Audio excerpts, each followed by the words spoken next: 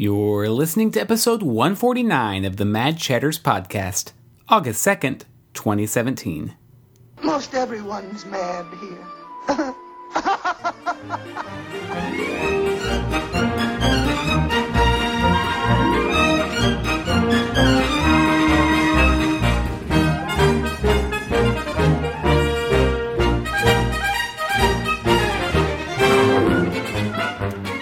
Welcome back to another episode of the Mad Chatters podcast, your very important date with the happenings at Walt Disney World and around the Disney universe. I'm Derek, and joining me today are my fellow chatters, Matthew.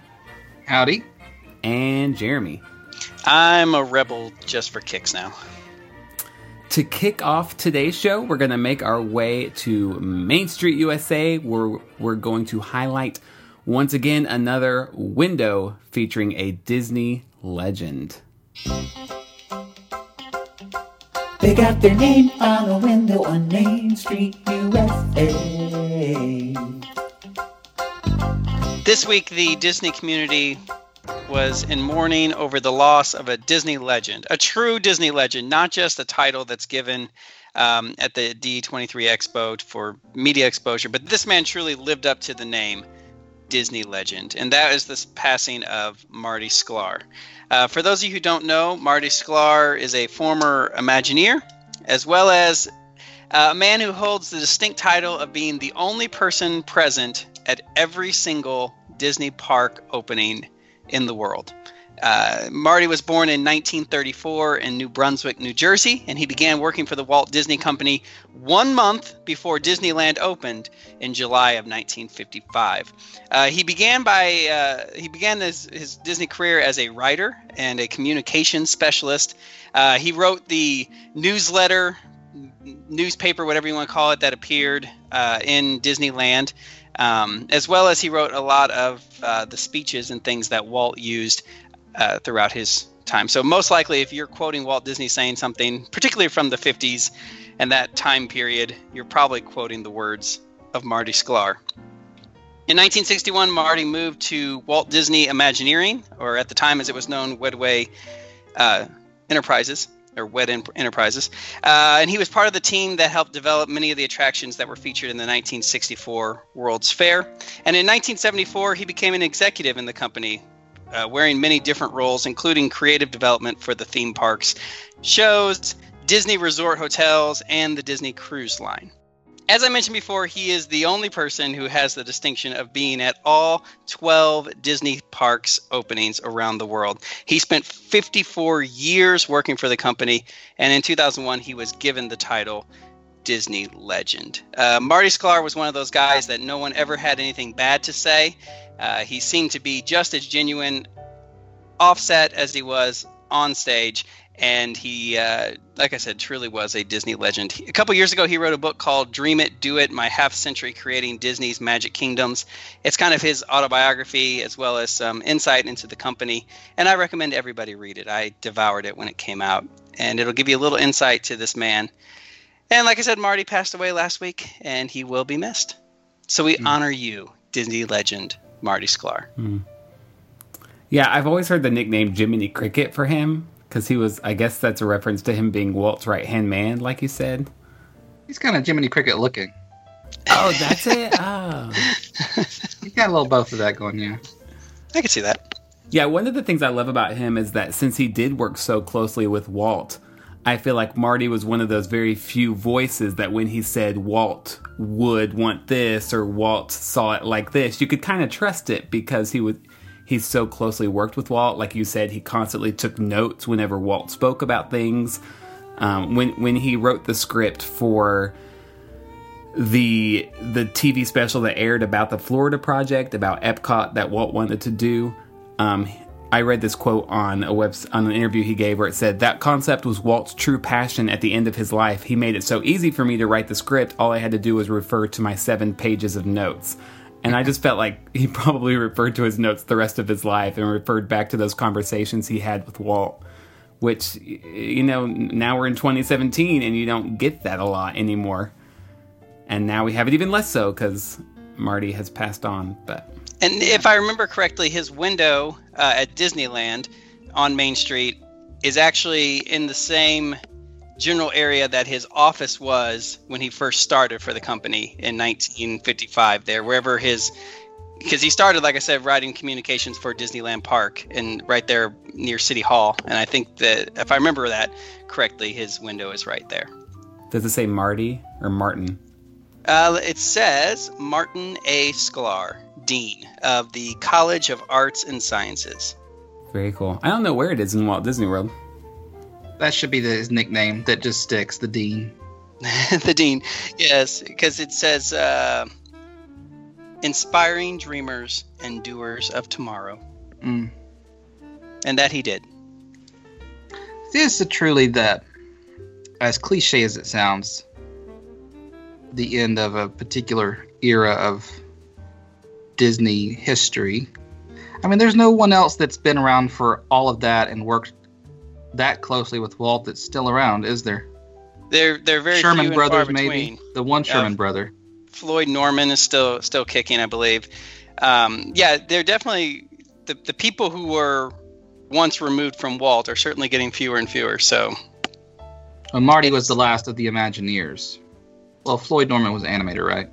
He was. Yeah. So yeah, it's just kind of like the stalwarts of the particular silos are all drifting off into the afterlife. Sklar was survived by his wife of 60 years, Leah. And I think, anytime you read about someone who had a wife of 60 years, presumably his only wife, that's to be obviously commended, as was Walt's marriage with Lillian, not to be missed as one of their best accomplishments in their whole life, that they weren't just about their work, but they were obviously about their family as well.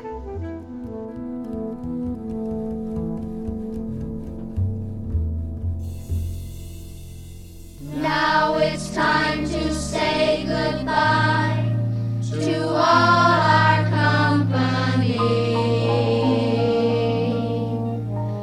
M-I-C See you real soon.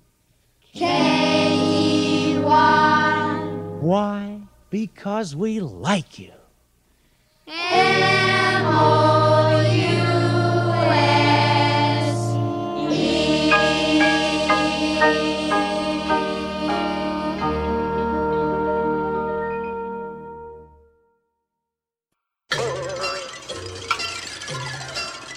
It's the background music, the things unseen. It's the hidden gems and things in between. Though perhaps hard to spot, we sure love them a lot. It's the small things after all.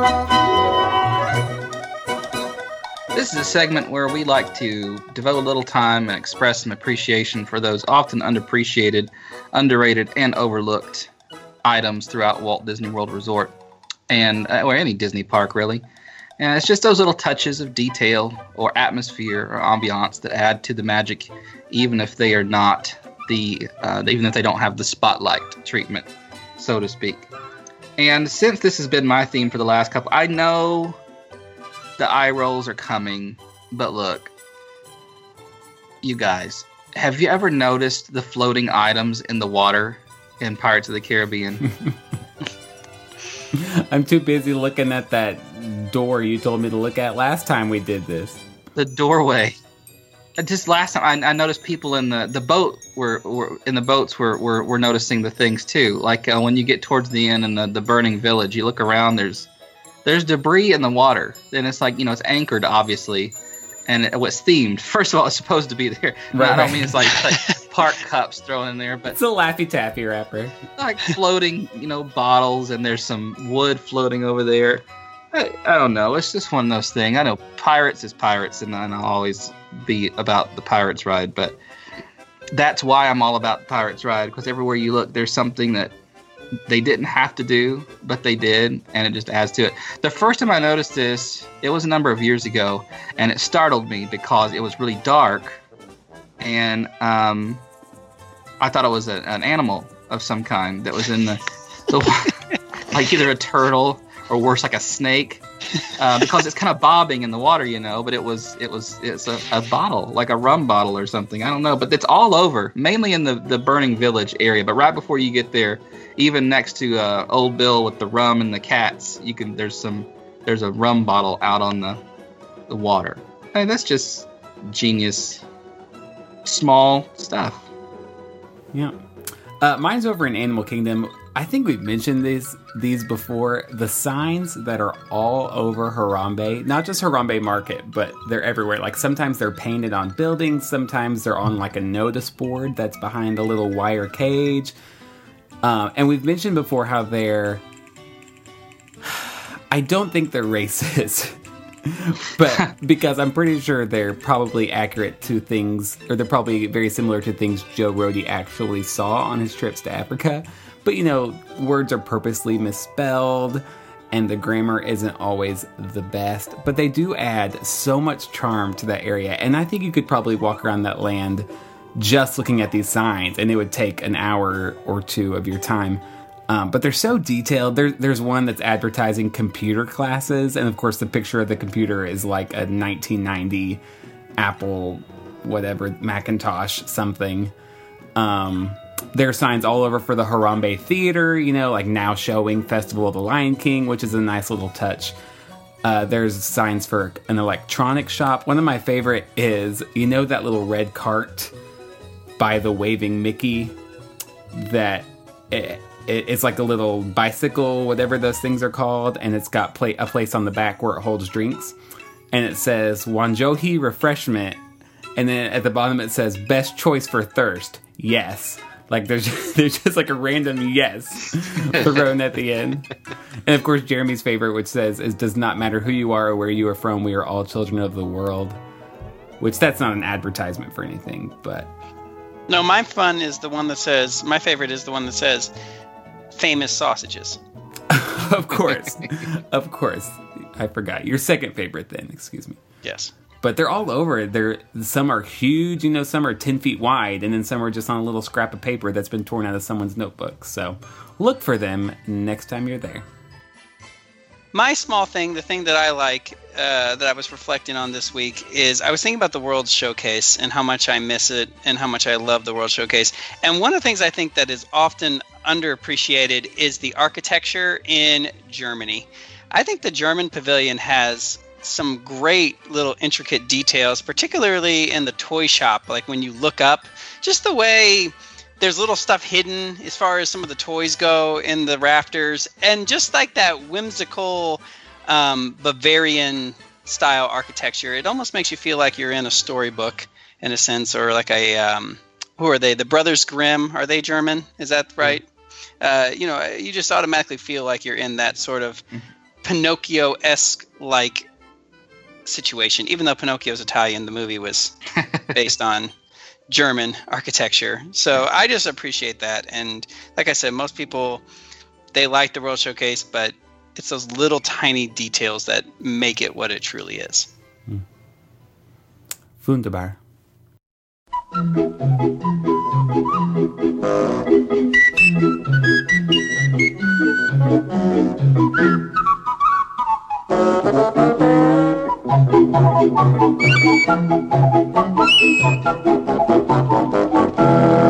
Way back on episode 82, we highlighted the many forms of transportation that are available at Walt Disney World. On that episode, we talked about the pros and cons of taking things like the Disney buses, the Disney ferry, some of the smaller water taxis. On today's show, we want to focus once again on transportation, but this time we are going to take a closer look at 3 specific modes of transportation that have very special connections to the Walt Disney Company. The Skyway, the monorail, and the People Mover have a lot in common. Not only are they all above ground modes of transportation, but for decades now, they all have been very closely connected with the Disney parks and really with Walt Disney himself, because he was always looking for ways to make transportation easier and more efficient, while at the same time lessening the need for cars and buses and things that, just make a lot of noise. So we're going to look back at the history of these 3 forms of transportation, talk about why they mean so much to Disney fans in particular, and maybe even discuss what the future holds for each one.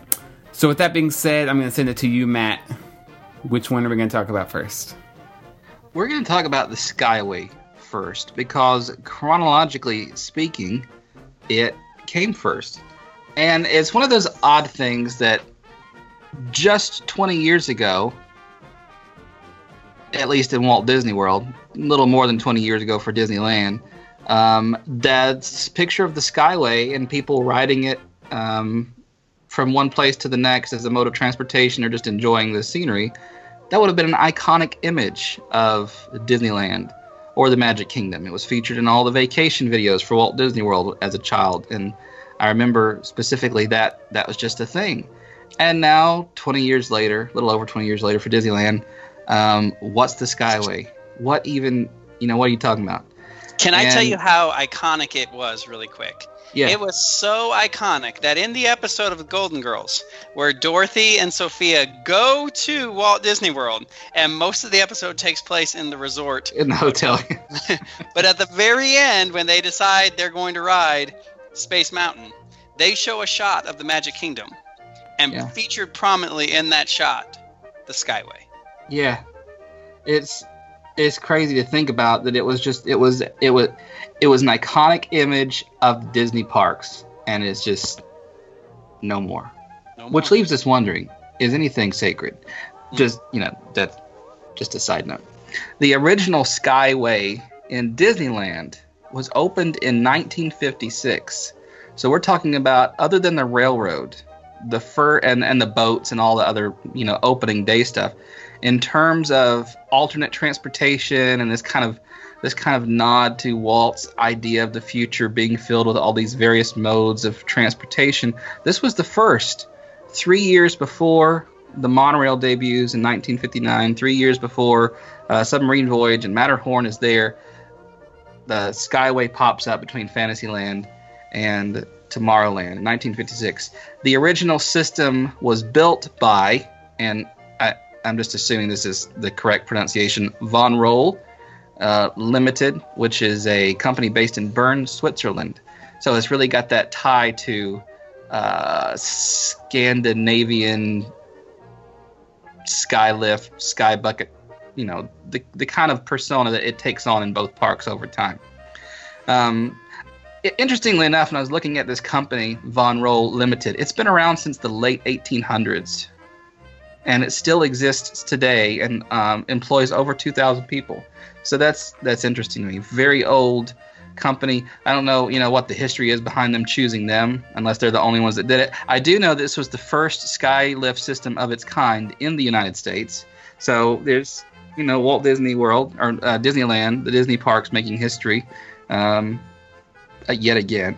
So there 1956, 1959, there was a, big renovation there, and the different things were opening, Matterhorn and the Submarine Voyage, and they altered the route a little bit to accommodate that.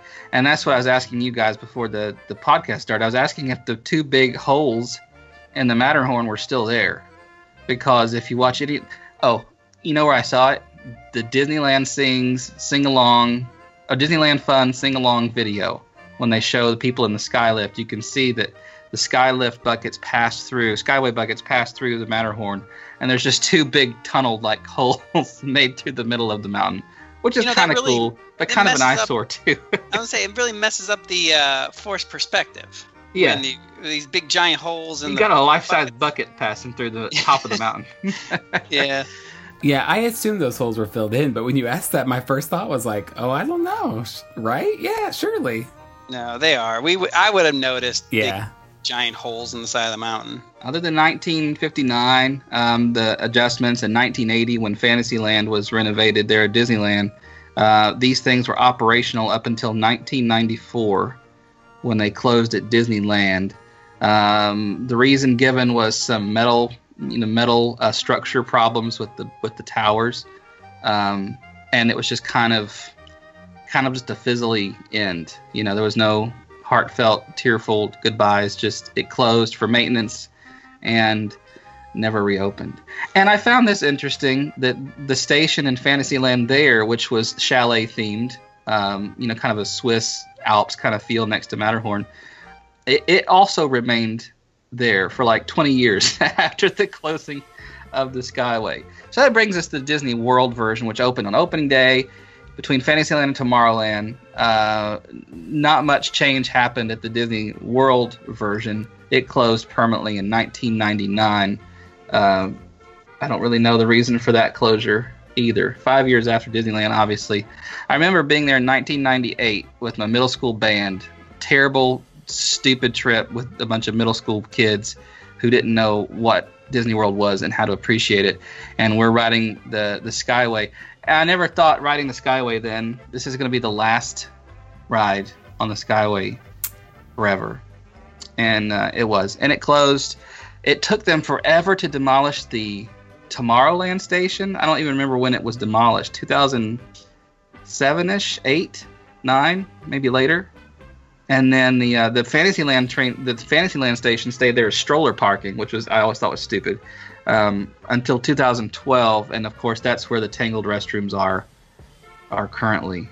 So, from a practical standpoint, I can understand why these things got shut down, because in today's world, I mean, people have always been idiots, don't get me wrong, but in today's world where everything is filmed and everything is a legal battle, I can't imagine having guests overhead other guests with the ability to drop things on top of them being safe. Yeah. As well as there was at Six Flags St. Louis, where I grew up, there was a lady who fell from a similar type attraction in the 1980s, and she went splat on the concrete below. So, yikes. I'm sure there's lots of liability with these kind of attractions. I remember when the Disneyland Fantasyland station was torn down. Like, I want to say that was last year when they started work on Star Wars Land. Because I remember seeing it and being like, what? I remember seeing that when we were in Disneyland. Oh, it was 2016, yeah. There you go. And they said the demolition just happened overnight. Just boom, oh, wow. It's gone. Because I remember looking it up and being like, well, then Jeremy and I had to have seen it because we were there in 2014, 2015. What does this thing look like? But I didn't notice it at all because it was all overgrown. It was completely covered by trees. And I'm like, they just let that thing sit there for decades? Well, there were rumors after rumors here at Disney World because they had left that station there. And I mean, you could walk over there and it was still playing the old Swiss. That's Fantasyland East's music. I mean, it's still the Tangled music's played there. But back, in the Pinocchio, Peter Pan area, that's where all the yodeling and stuff came from, was that kind of Swiss chalet theme that was there. And so that's interesting. It was there. It's just suddenly gone, and then they made the Tangled restrooms. So there was rumors that it was coming back and all, which is interesting to think about, and that it kind of is coming back. And if you remember a couple of weeks ago, we were talking about all the D23 news. The Skyliner system was mentioned. And if you haven't had a chance to go online and actually look at what these things are going to look like, there's no way they were not channeling Skyway in their minds. I mean, it's not a generic, gondola, just public transport looking bucket or vehicle. It is a sky bucket. It looks like, I'm sure it's going to be enhanced, obviously, and it's going to be enclosed with windows and air conditioned and all, and fit more people and all. But it's nice that they, at least in the design, gave a little nod to that. And also in the way of nods, I thought this was fun. I haven't seen this, but you guys, I think, probably have. And that's apparently at the end of the first lift hill on Matterhorn. There is a crashed sky bucket, as if the Abominable Snowman had ripped it apart. Yeah. I really liked it. A lot of Disneyland fans complained because they were like, sure, just throw a bunch of crap in a pile and say it's new theming. But I thought it was a nice little touch. Yeah, I think that's a good idea. Yeah, it's like Harold the Abominable Snowman has come in and ripped everything to shreds. And yeah. Let's be more upset that his name is Harold. Oh, okay, I have to ask a question, though, about... Okay, so from what I understand, this is a pretty slow-loading attraction. from your perspective, did people really ride it as a means of quickly getting from Tomorrowland to Fantasyland, or was it more like, oh, we haven't ridden the Skyway yet? Oh, it was the appeal of I mean, I'm sure people used it for transportation, to get from, if you're thinking about Walt Disney World, at least, it is a little bit of a trek from, if you remember where the station was, it's where that god-awful stage is now, where the Incredibles dance party is. Yeah. And, of course, the other station was where the Tangled restrooms are. So it was a nice way to get from almost one end of the park to the other.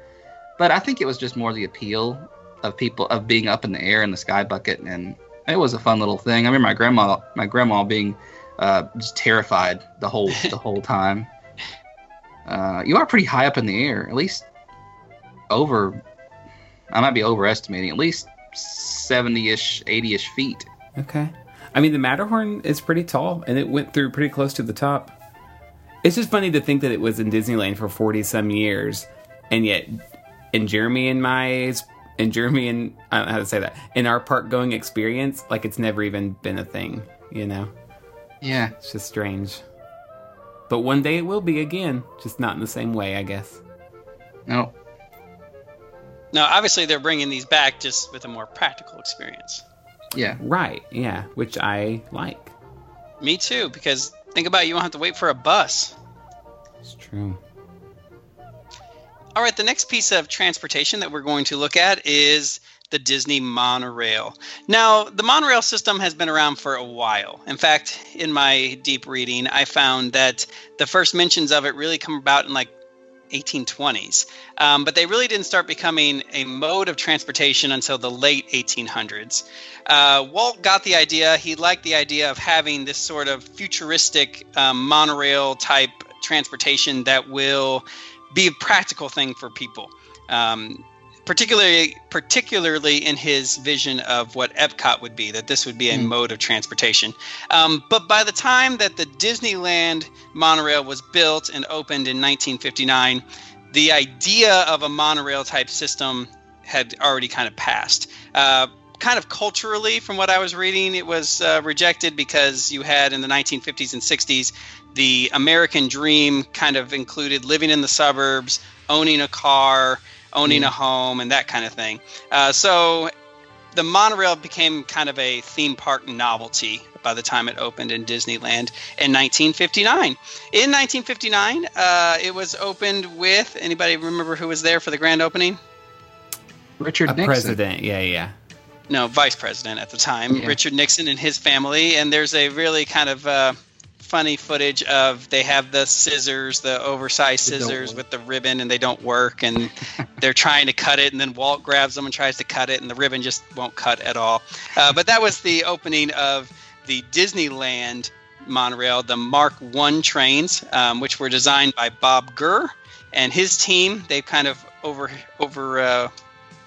saw that project, and they had the Mark I, then the Mark IIs, and then the Mark IIIs. So by the time Walt Disney World opens in 1971, the monorail loop is opened with it, and they are at Mark IV trains.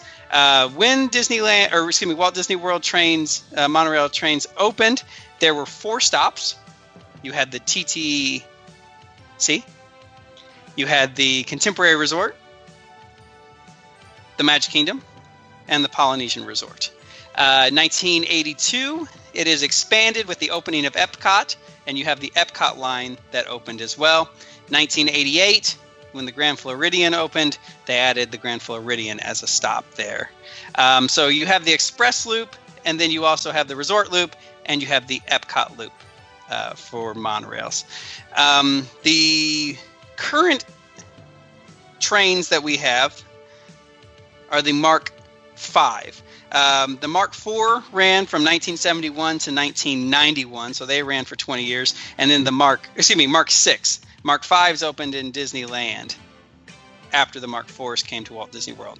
Now we are on the Mark VI, which opened began their service in 1989, and they continue to this day. So we've had the same trains running, or at least the same style of trains. Up to date.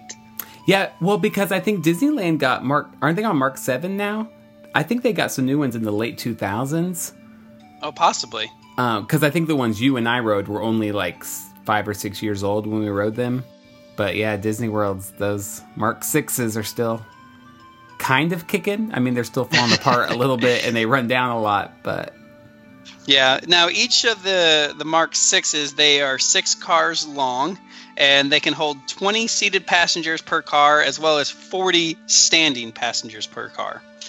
So that's pretty good ride capacity, considering that there's, 6 of them, I believe? Mm-hmm.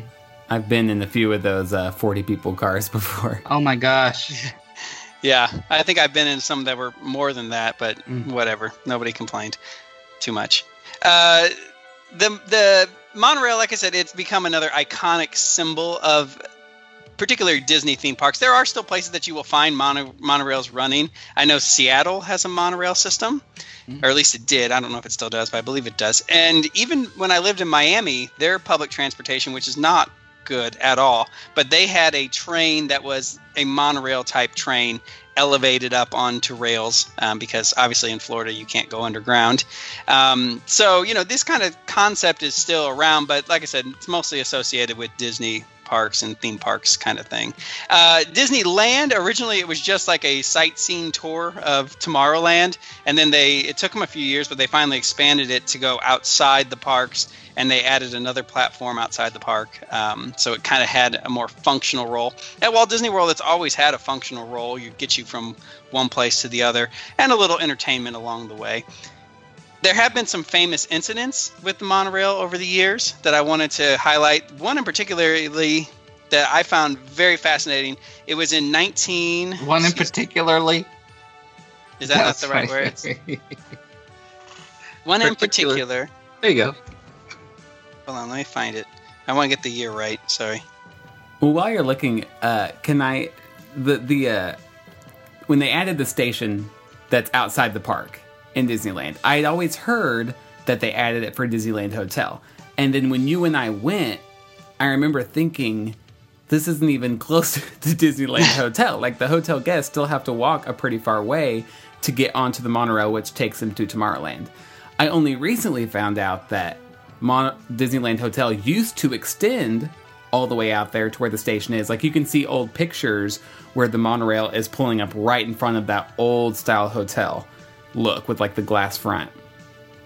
And I realized that they tore all that down, put a new station in the exact same spot, and now it's more or less considered the downtown Disney station. Yeah, that's what I was going to say. I thought that's where it was. Yeah, but Disneyland Hotel in the last few years has redone their pool area, and now their water slide is a monorail, and when I look at it, it looks exactly like the old pictures of when the monorail used to pull up actually in front of a building that was part of Disneyland Hotel. It looks just like that pool.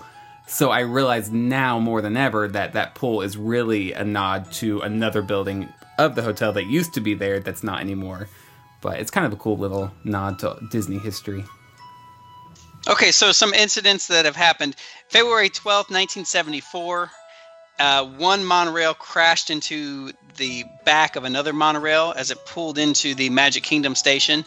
Now, the thing I find interesting about this trip in particular is because this is the day before social media. This is the day and age before everybody had cameras on their cell phones. And Disney really tried to hide this incident from the press. Apparently, the press back in the day used to listen to the police scanner all the time, and anything that happened on Disney property, they immediately wanted to be a part of. So this happened at the end of the night. It crashed in. Disney denied anything had happened. There's even some reports that security was there and took the film out of people's cameras that witnessed the incident, and then sent them back into the Magic Kingdom and said, go to the Kodak shop in there and get new film. So they were like, deny. Then under the disguise of night, they towed the monorails into the maintenance area and painted them, like, I think it was monorail red was damaged, and they painted monorail blue red overnight and said, no, look, monorail red's fine, it's right here. But then, like, the paint started to fade over a couple months, and it became like monorail purple at that point. So it was really interesting to me how they tried to pave that over. But another incident in June of 1985, a fire engulfed the rear car of the Mark IV silver monorail as it was going from Epcot to the TTC.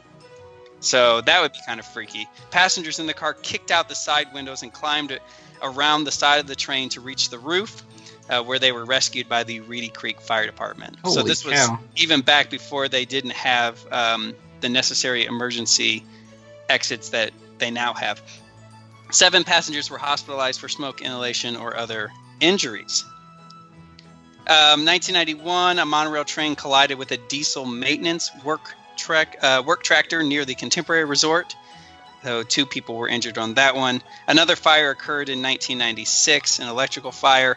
And then probably the most recent and very tragic incident was in the wee hours of the night between July 4th and July 5th in 2009. The failed track switchover system on the Epcot line caused Monorail Pink to be backed into Monorail Purple, and it killed the 21-year-old Monorail Purple pilot.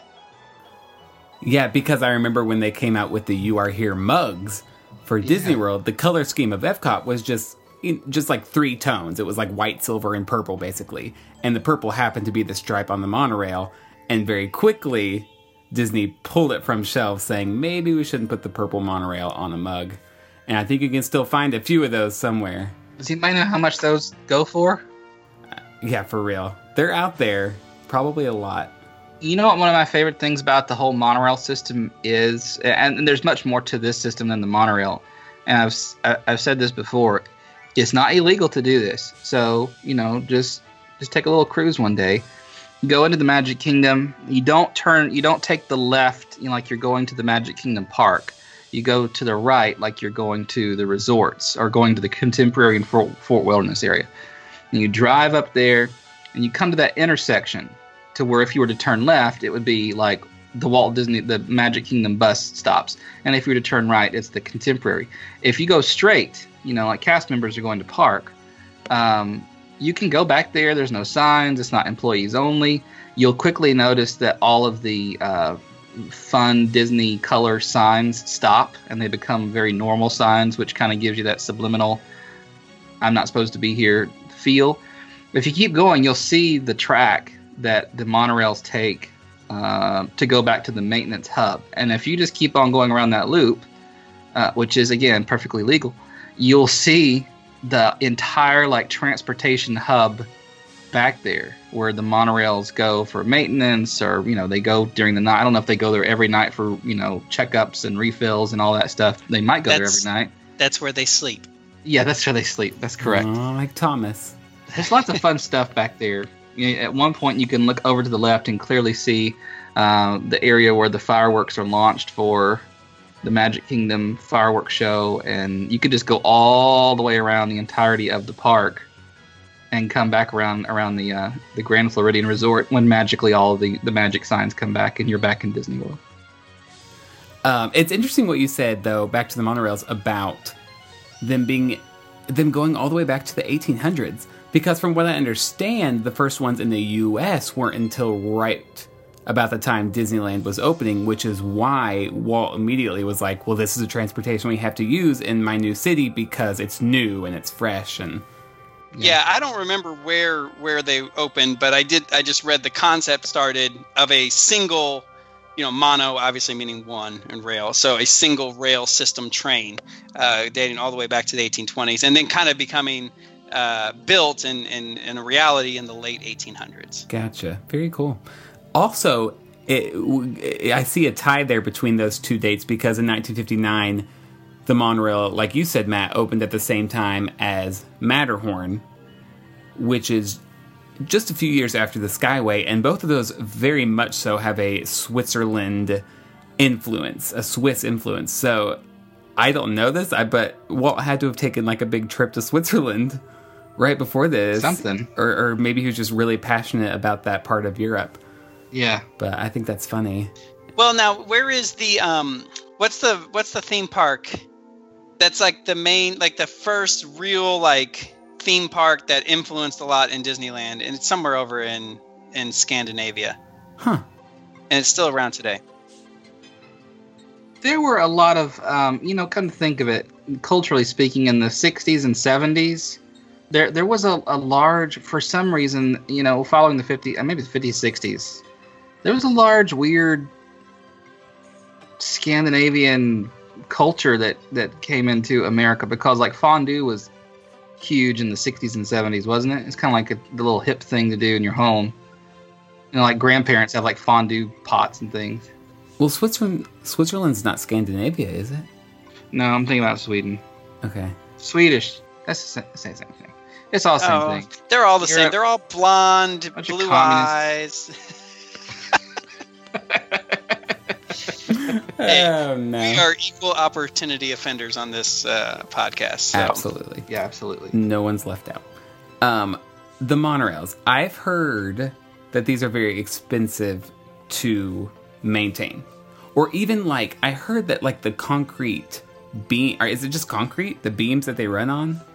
Like, that they're really expensive to build. Two things. One, it's Tivoli's Gardens, and it's in Denmark, Copenhagen. Yeah, Just want to throw that out there. Also, it is concrete, but I was just reading this today. It's wrapped around some kind of core that makes it lighter weight, the beams and things. So it's like a super strong but lightweight material. So if you give me a moment, I'll Google that again. Okay, well, while you do that, I was just thinking, like, over the years, every once in a while, the rumor will pop up again, like, oh, they're building monorails to Hollywood studios, or they're adding another monorail line. And the main argument is always they wouldn't do that. It's too expensive and way too hard to maintain, which, as we've seen, is kind of true because they keep falling apart. And I think that's one of the reasons they're going with the Skyliner instead of another monorail. Do you think we'll say goodbye to the monorail sometime in the near future with a Skyliner expansion? I hope not. I mean, I hope not either. They haven't updated the thing in 26 years, at Disney World at least. They put some new carpet in it. That's just not safe. I mean, we all know that that's a common sense statement, but seriously, they need to think about doing something. We need to, we ought to mention the monorail smell. It is one of those Walt Disney World iconic smells, I think. Maybe just to me, but you've got there are pleasant Walt Disney World smells. Soarin' and the Main Street Bakery and Dole Whips and the resorts and then there are those smells that aren't necessarily pleasant in and of themselves, but because of what they're associated with, they become pleasant, such as water, the water rides, Pirate Splash, that mildewy air conditioning smell, the hydraulic smell, and things. The monorail has its own stank. And it's a good stink. It's like the mildewy AC mixed with sweat and a tinge of feces. No, we used to go to the St. Louis Zoo. Well, I mean, still go to the St. Louis Zoo growing up. But as a kid, you go in the ape house, and it had that, like, strong, pungent poop smell. And that's what the monorail gives me, that same vibe. Yeah, it's the circus. It's the circus smell. Yeah. Yeah, it's just hordes of animals. Feces. Just pooping everywhere. E. coli. Okay, I do have an update. Breaking news. Sorry, give me 2 seconds. Oh, monorail beams are made of concrete with a special polystyrene? Polystyrene? Polystyrene core to lighten their weight. Okay. That makes sense. I do like how the Epcot line, when they added that, they gave you, like, a tour of Future World before you arrive at the station. I thought that was a nice little touch. Whereas Magic Kingdom, it's just kind of like, we'll take you there. Yeah. And then drop you off. Yeah, but there's still something very, like, I don't want the monorail going in Magic Kingdom. There's something wonderful about pulling up in that monorail right there, and you see the entrance as you're pulling into the station. Like, that is a magical moment in and of itself. I agree. Well, speaking of in Magic Kingdom, let's move on to our third mode of transportation that we're talking about. Very much like the Skyway, which, Matt, you said was the first use of that technology in the U.S., and very much like the monorail, which was just new to the U.S. at that time when it was introduced to a Disney park. The People Mover is a form of technology that Walt himself was involved with creating. So I'm going to go back to the mid-'60s when work began on the Florida project, which going back to the beginning of the episode, when Walt first introduced this to the public, Marty Sklar was the one who wrote the script for this based on all of Walt's notes. But the Florida project would include a larger version of Disneyland, but the centerpiece would be Epcot, the experimental prototype community of tomorrow. And this city would include, shopping districts, people would work there, people would live there, and it would all be connected by a form of mass transportation known as the Wedway, W-E-D, which stood for Walt Elias Disney Way, the Wedway. Way. That stands for nothing. The idea was that all vehicles would be restricted to either underground tunnels or a one-way road that circled Epcot, like all buses, trucks, cars, stuff like that. So that way, all of the transportation going from work and shopping and stuff like that, it would all be done with the Wedway system. And it kind of makes sense when you think of LA at that time, or even today, like the commute was terrible, all these vehicles were polluting the air. It kind of makes sense that Walt would try to think of a way that was more efficient, that wouldn't rely so much on cars and traffic and stuff like that. With Tomorrowland and Disneyland finally starting to become the tribute to the future that Walt had always wanted it to be, this land seemed like the perfect place to test this new transportation system. So I think when we talked about, I don't remember what episode it was, but we talked about how when Disneyland opened, Tomorrowland was kind of an afterthought at the time. Like they just didn't have time to finish it. And so over the next several years, they had to slowly develop it into what they wanted it to become. And not until the mid-60s did it finally start to get there. And they added the People Mover system in 1967 as part of a new Tomorrowland.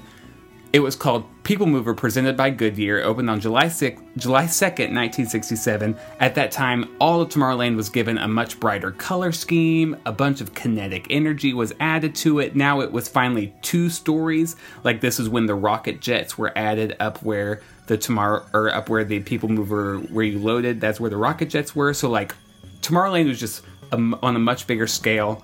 It was 2 levels. There was so much happening. It's kind of funny. The cars, the People Mover cars, remind me a lot of the Skyway buckets. I don't know if that was intentional. Oh, because they were covered. Yeah.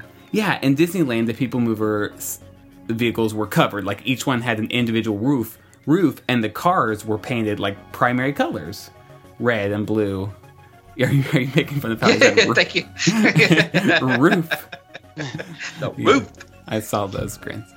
Anyway, so 1967, that's when this happened, and it was going to be kind of a test for this Epcot that would come later on. So here's how it worked. You moved up the moving ramp to get to the second story. You boarded the attraction by stepping onto that continuously rotating floor that we know and love. The vehicles constantly moved. When you loaded them, they were moving at about 1.5 miles per hour. Since each one had a roof, how do you say it? You're making fun of how I say it. I'm not making fun. You made fun of yourself. I say okay, roof. Good. Roof. The roof would like tilt up because it was pretty short once you sat in the car and it lowered, but it would tilt up so that way the people in your party could board, and then the roof would close inward, your doors would shut, and then it would kind of take off. Now the ride system itself. This actually traced back to the 1964 World's Fair. So we've talked about many attractions that started there. It's a Small World started there. The Carousel of Progress. Great Moments with Mr. Lincoln. And then there was a 4th one that we don't talk about a lot on this show because in its form at the fair, it didn't really make its way into Disneyland. But in a way it did. The 4th attraction was the Ford Magic Skyway. John Hinch worked closely with Walt Disney, and he, in an interview, talked about how they came up with the idea for this attraction while on a trip to the Ford Motor Company in Detroit. He says, Walt and I were invited to visit the mill where Ford made steel for car bodies. We saw a device for handling steel ingots. I don't know anything about cars. INGOTS. Masses of glowing red-hot metal. They were moved around on tracks powered by rollers from one area to another while being transformed into sheet steel. Walt asked, do you think we could put some kind of seat on that type of conveyor or some kind of arrangement for people to ride on? Do you think this thing would handle it? And obviously the answer was yes. And so what they did for this attraction at the World's Fair, they had actual Ford cars just constantly moving on a sort of conveyor belt as guests boarded the cars and then were able to see things as they passed by. Like, this is where Primeval World was, I believe. Yeah. And the Grand Canyon thing too, right? Yes, the Grand Canyon, all these dioramas that people could look at while riding actual Ford cars. While that attraction itself didn't make its way to Disneyland, they used that technology for the People Mover. And the reason it was sponsored by Goodyear is because the trains themselves had no motors. Instead, the track itself powered the cars. About every 9 feet, the trains would pass over these Goodyear tires, which turned via an electric motor and kind of propelled the vehicles onto the next set of tires, which would do the same thing. And the reason for this was that way you wouldn't have to worry about individual vehicles breaking down, because the vehicles themselves are just pieces of plastic, basically. And if one tire broke down, you could kind of rely on the other tires to do the job until, park closed at night, and then you could fix that one tire and it would be fine. So that was the idea behind that. One thing I think is cool is the Disneyland track went uphill and downhill. It actually went over the Skyway buckets at one point, which I thought was really cool. And of course, in Disney World, it's just a flat track, so we don't have that. Because it offers continuous boarding, it has a huge capacity. It is able to board 4,800 guests per hour. The number they had was 4,885. Which is like more than twice the number of most of the attractions at the Disney parks. So that's good. This historical nerdy stuff I know, but the monorail and the People Mover, or the Wedway system, were really the only. You said this is really the only two systems of transportation that Walt wanted in the actual original plans for Epcot. And the monorail was the inner city transport system from business to business, and the little mall area and the courtyards and the high-rise businesses in the middle. And if you go see the model on the People Mover at Disney World, or you see some of the old pictures of the model or the drawings, you see how this is laid out. It's a big circle. And the People Mover, the Wedway, was the suburban transport system that would take you from the inner city of Epcot to the suburbs where you lived, and you can see the little churches and parks and all that other stuff. And it was like that, continually moving. It was actually quite genius to think about that, and it's a shame that it's just never been kind of followed through on in a meaningful way. But the monorail and the People Mover together were kind of Walt's vision for transportation in the future. Yeah, and as Jeremy said with the monorail, neither one of them really took on with the American public, and now people mostly look at them as theme park attractions. Who knows what might have happened if Walt had still been around to push this idea? I don't know. So in Disneyland, the ride was 3/4 mile. It lasted 16 minutes. The trains weaved in and out of Tomorrowland's many buildings and attractions. They traveled up to 7 miles per hour. On the ride, you would pass by 2 Mary Blair murals. One thing I thought was kind of cool was, I never considered this, you would pass right by the monorail, like just feet away. So that would be kind of interesting if you were moving pretty slowly and then this big monorail in comparison, buzzes right past you. It had views of the submarine lagoon. You could see inside the queue for the old attraction Adventure Through Inner Space. Of course, you got a view of the castle. You could see Autopia. You could see a model of Epcot, much like we have in Walt Disney World, but their model of Epcot was outside on the second story of the Carousel building, which is where America Sings was for most of that time. The ride had no roof like Walt Disney World's does because each vehicle had one, but then in Walt Disney World they took off the roof for the vehicles, and instead now the whole track has a covering over it. Just like Disney World, it has 4 vehicles attached to each other, each vehicle fitting up to 4 guests. And like I said, it went uphill and downhill and all sorts of things. Now, on July 1st, 1975, Walt Disney World opened its own People Mover, but the system was a little bit different. It did not use Goodyear tires. It did not use tires of any kind. Instead, it uses linear induction motors. So electricity and magnets are basically It's amazing. what powered the trains. Yeah, it's really cool. And one reason for this is the magnets don't wear like tires do. Tires very quickly wear out. Magnets aren't going to do that. What happens is they switch on whenever a vehicle approaches, and then the opposing magnets kind of propel the vehicle forward. This is the same kind of technology that's used in launch roller coasters today, like Rock and Roller Coaster. It's also used to slow down roller coasters when they come to the end of their ride. The ours, like Disneyland's old People Mover, goes in and out of the buildings too, and that's one of my favorite parts of the People Mover attraction. Even when I was little, I just thought that was the coolest thing, that it went through buildings and you saw the Epcot model, and then you went actually inside Space Mountain, and used to come around and see the inside of all the Dream Flight, Take Flight. If you had wings, now Buzz Lightyear, you could see scenes in that. That was always the coolest thing to me. Yeah, in Walt Disney World, it opened 6 months after Space Mountain, so it was pretty easy to accommodate that. Like, they probably built that in when they built the attraction. Disneyland, it was a different story. In 1977, they closed the attraction, or I guess before that, they closed it, and in 1977, it reopened, and now it was rerouted to go through their Space Mountain, which opened that year. I did not know this. In 1982, they added some wraparound screens to Disneyland's version, and on those screens, they projected footage of a light cycle race from Tron to give the illusion of speed. No? Well, then this Imagineer went on to work for Universal Studios and has been very successful. Well, now I don't want to say what I was going to say. I still think something like that would be kind of cool in some of those dark tunnels, to add some sort of like, wow, I'm going fast. Whoa, what's happening? Yeah. What's going on? Get me out. So let's talk about when things started to change for the People Mover.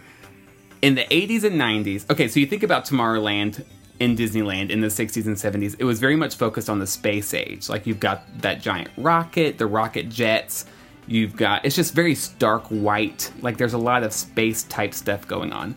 In the 80s and 90s, that kind of stuff was kind of considered outdated already. Like, we've already been to the moon, so, and there was that attraction Flight to the Moon for a long time, and it's like, well, I mean, we've already been there. You think about futuristic movies from the 80s, and it's all like smog and darkness, like Blade Runner, The Terminator, like it's more grungy than it is space agey and retro. So whereas today, I personally think of the People Mover as like a retro version of the future, I think in the 80s and 90s, it just felt like an outdated version of the future. So they were trying to figure out something to do. Now, you guys have seen pictures of Discovery Land in Paris, right? Like their Tomorrowland, basically. Yes. It's very Jules Verne heavy, it's got like a lot of steampunk. When that opened in 1992, Imagineers here were kind of encouraged to sort of recreate that for our versions of Tomorrowland. So when they redid Tomorrowland in Walt Disney World in 1994, it took less of a futuristic approach and more of just like a sci-fi approach. So you get Buzz Lightyear. The attraction itself was given the name Tomorrowland Transit Authority instead of the People Mover. And the story was that it was the real mass transit for this real city called Tomorrowland. And it took you by like the convention center, which was where Alien Encounter was, being shown to people who had come to the convention center. It was just like transportation. Now in 2010, they added the name People Mover back to it, but it's still today called Tomorrowland Transit Authority People Mover. The only problem was this opened pretty quickly after Paris, but Paris actually performed really poorly when it opened. The first few years were just not very good, so Michael Eisner got scared and he decided, after all, he didn't really want to put too much money in redoing the Tomorrowland in Disneyland. So Disneyland had to figure out something to do on a very small budget. I've seen pictures this week that I did not know existed. They painted Space Mountain like a copperish green. I was there for this. Oh, okay. In 95. I had no idea. Like the building? Yeah, the whole building, because they thought like their only they were focused so much on Discoveryland in Paris that they were like, well, let's just do that. But they had to do it on a small budget, which basically meant let's paint everything bronze and copper. Yeah.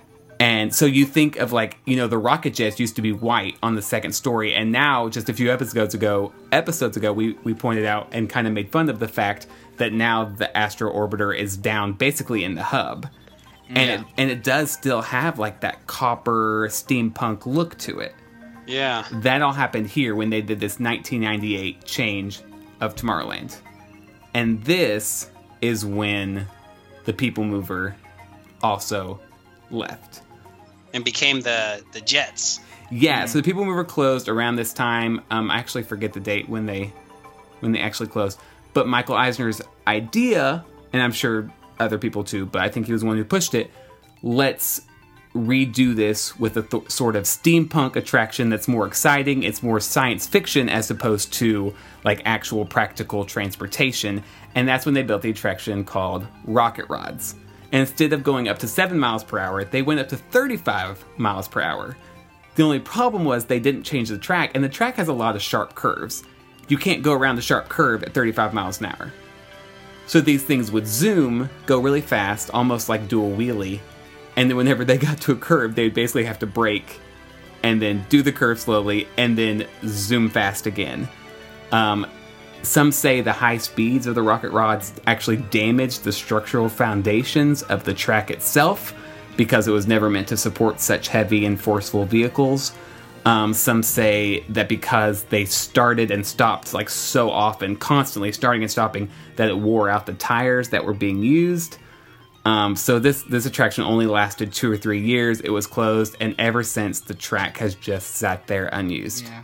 Some say Michael Eisner finally visited a junior high and heard that the name Rocket Rods is probably not the best name for an attraction. Oh, my word. Yeah. Oh, it means what now? No, when I went in 95, I specifically remember Space Mountain was bronzy gold, and they were testing the rocket rods, but they were not yet open. But watching videos of these things is like, no wonder it just didn't work, because it is exactly, you get like 5 seconds of a burst, and then it's like, and then the ride's only like 5 minutes long. Yeah, it used to be 16, and it dropped down to like a 3-minute attraction. Well, not to mention, it sounds like you get really bad whiplash on these things. Probably so. Now, if I'm not incorrect, I believe the ride system used for the rocket rods, though, was the system, maybe I'm making this up, that was later used for Test Track and then Radiator Springs Racers. It could be. I don't know. I don't know what that ride system is called, but it's that kind of trench track thing they've got going on. Like start, stop. Start, stop. That's probably what it's called. Yeah, that's it. When I look objectively at this whole 1998 redo, I can see what they were trying to do. Like, I actually really like the look of Discoveryland in Paris. And in the 90s, yeah, that version of Tomorrowland that they had was getting kind of stale. So I can see them trying to do the steampunk look. The only problem was they just didn't have any money to do it. And a lot of paint isn't going to solve your problems. Mm-mm. Okay, I'm watching video right now of the rocket rods. First off, these things are ugly. Oh my gosh. They look like airboats, don't they? They do. They look terrible. Like, who thought that was a good idea? All right, here we go. Now... Oh, so they do move kind of fast. Yeah. They don't go up on a wheelie, though. I'm not seeing a wheelie. Maybe I'm wrong about that. This is like a POV type video. Gotcha. And they're going, oh, wow, look at Space Mountain there. You're right. Oh, Lord, no. Why did they paint it that color? I know. And I don't know when they painted it back. This looks like they went to a craft store, and there was the copper paint was on sale. Uh-huh. And they just painted everything. And then, see, now another thing, too, is not only does it slow down on the curves, but it's a lot of stop and go as well, because you got to wait for the rocket ahead of you to clear. Mm-hmm. No, this was a bad idea. I don't know. Now, I'm going to play the devil's advocate for a second, because everybody in Disneyland mourns the loss of the People Mover. And I get it because it went away pretty soon and the replacement was bad and it ruined the chances of bringing back the original because it damaged it so much. But do you think if the People Mover were still there today, would it be one of those attractions where they're like, why is the People Mover still here? Like, it's such an old form of transportation. Why are we doing it? I don't know. I doubt it because they're still... Ooh, the monorail really is close as it goes by. I think that the People Mover would be loved because it's loved in Walt Disney World. I don't think it's hated on. I don't look at the People Mover and go, oh, that's so old. No, I look at it and say, oh, wow, that's a wonderful attraction that you can relax on and get wonderful views of the Magic Kingdom that you can't get any other way. And it's got a lot of charm to it. And I imagine Disneyland's would have that same charm. One of the things I noticed just watching this video as well is there are windows still that I assume were used with the People Mover where you got some pretty good views. But you don't get those views with these rocket rods because you're going by pretty fast. It's true, yeah. I like to think you're right about that. And, you know, you and I have been to that Tomorrowland, and it does lack a lot. And I think a ton of it has to do with kinetic energy being gone. Like, not just the People Mover not being there, but the rocket rods not being on the second level anymore. I'm sure that added a ton of energy to that area, and now it just all feels so stale. It does, and it's just so spread out that, you know, with the Astro Orbiter all the way into the hub, Space Mountain is tucked into a corner that you really can't see until you're right there in front of it. There's really nothing to look at in that Tomorrowland. Yeah, you're right. It's missing a lot. Which is why I believe that once Tron gets built here at the Magic Kingdom, we will have the best Tomorrowland out of all the parks. It's hard to argue with that, yeah. Even with Stitch and Buzz Lightyear and Monsters, Inc., we will still have the best. Yeah. People do love the People Mover. In fact, this year for the March Madness tournament that the Disney Parks blog did, you know, they pit 64 attractions against each other, and the ultimate champion was the Walt Disney World Tomorrowland Transit Authority People Mover, which says something about the lasting power of that attraction. Well, it's just hard. It's hard not to enjoy because, one, it's something everybody can do. You know, Grandma can ride the People Mover, and you know, your 2-year-old can ride the People Mover. Everybody can enjoy it. It's not anything that's in your face. So, you know, one of the reasons people dislike attractions that are geared towards children is because they're so obnoxious in many ways. Nothing is obnoxious about the People Mover. And like you said, you can get on there and you can close your eyes and go to sleep, and it's a good long nap, or you can just enjoy the views and enjoy the breeze and be above everybody. It's just a unique experience. Now, to wrap up the People Mover discussion, it should be noted that it was not introduced to cities. It was not introduced to shopping malls like Walt had hoped. But, much like the monorail can still be found in Seattle, the Wedway system is still used at the George Bush Intercontinental Airport in Houston. Oh, so look at there. There you go. There you go. All right, so what do we think about the futures of these attractions? Are they all pretty much guaranteed to stay? I mean, obviously the Skyway's gone, but we're sort of getting it back.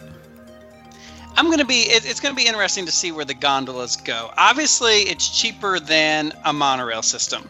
Otherwise, they would have expanded the monorail. I think Matt's right that I think the monorail's days are numbered in the sense of it's not going to expand. It's going to continue to be a thing as it is until it's too expensive to maintain. And then it too will go the way of many things that have come and gone. The gondolas seem to be the future in some way. I guess it's a cheaper mode. They figure they can get more people moving on it. The big question is, are they going to be able to maintain it? Because I can't imagine one of them things breaking down somewhere along the line and then you're backed up all the way. That's the problem with these kind of systems. Same with the monorail. Something breaks down on your track, there's no alternative way to get around it. So your whole track is backed up.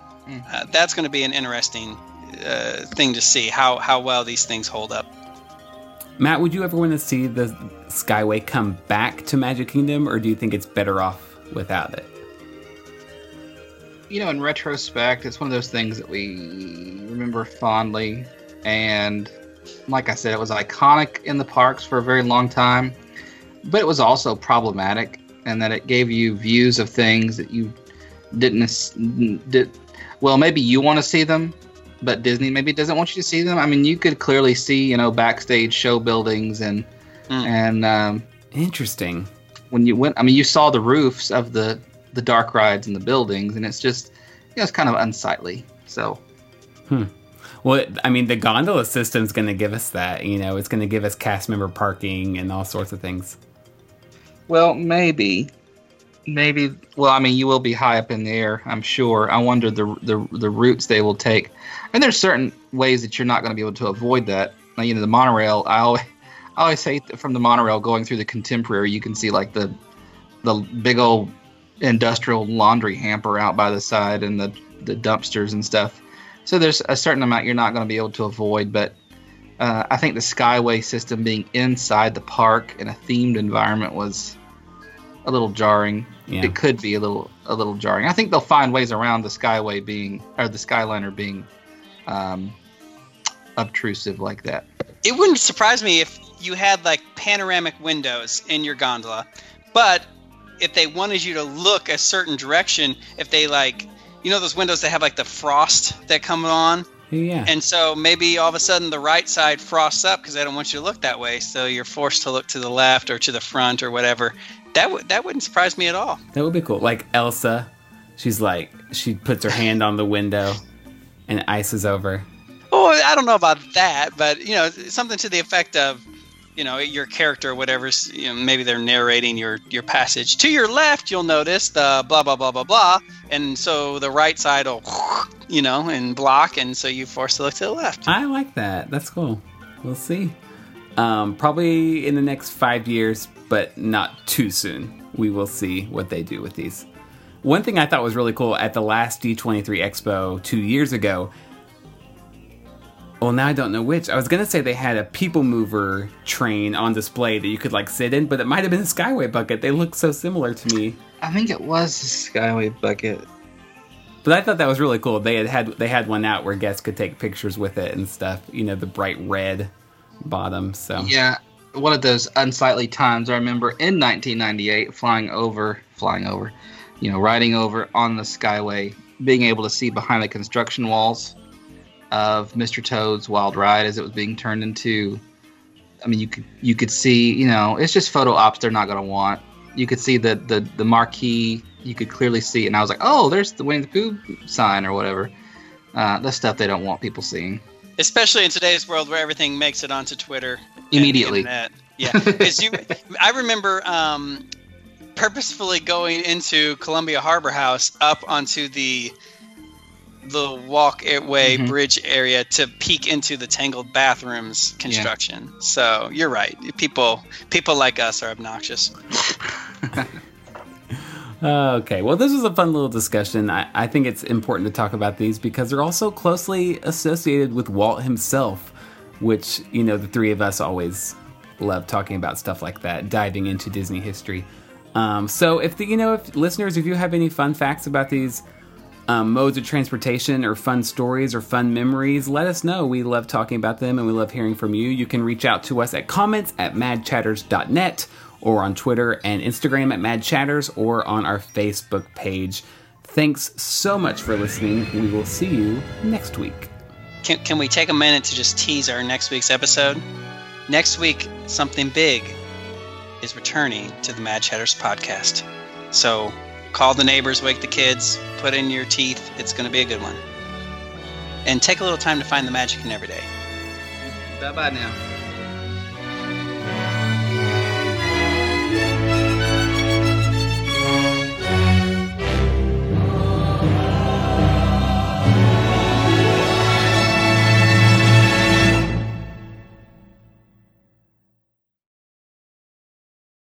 And it killed the 21-year-old monorail purple pirate. Let me say that again. Monorail purple pilot.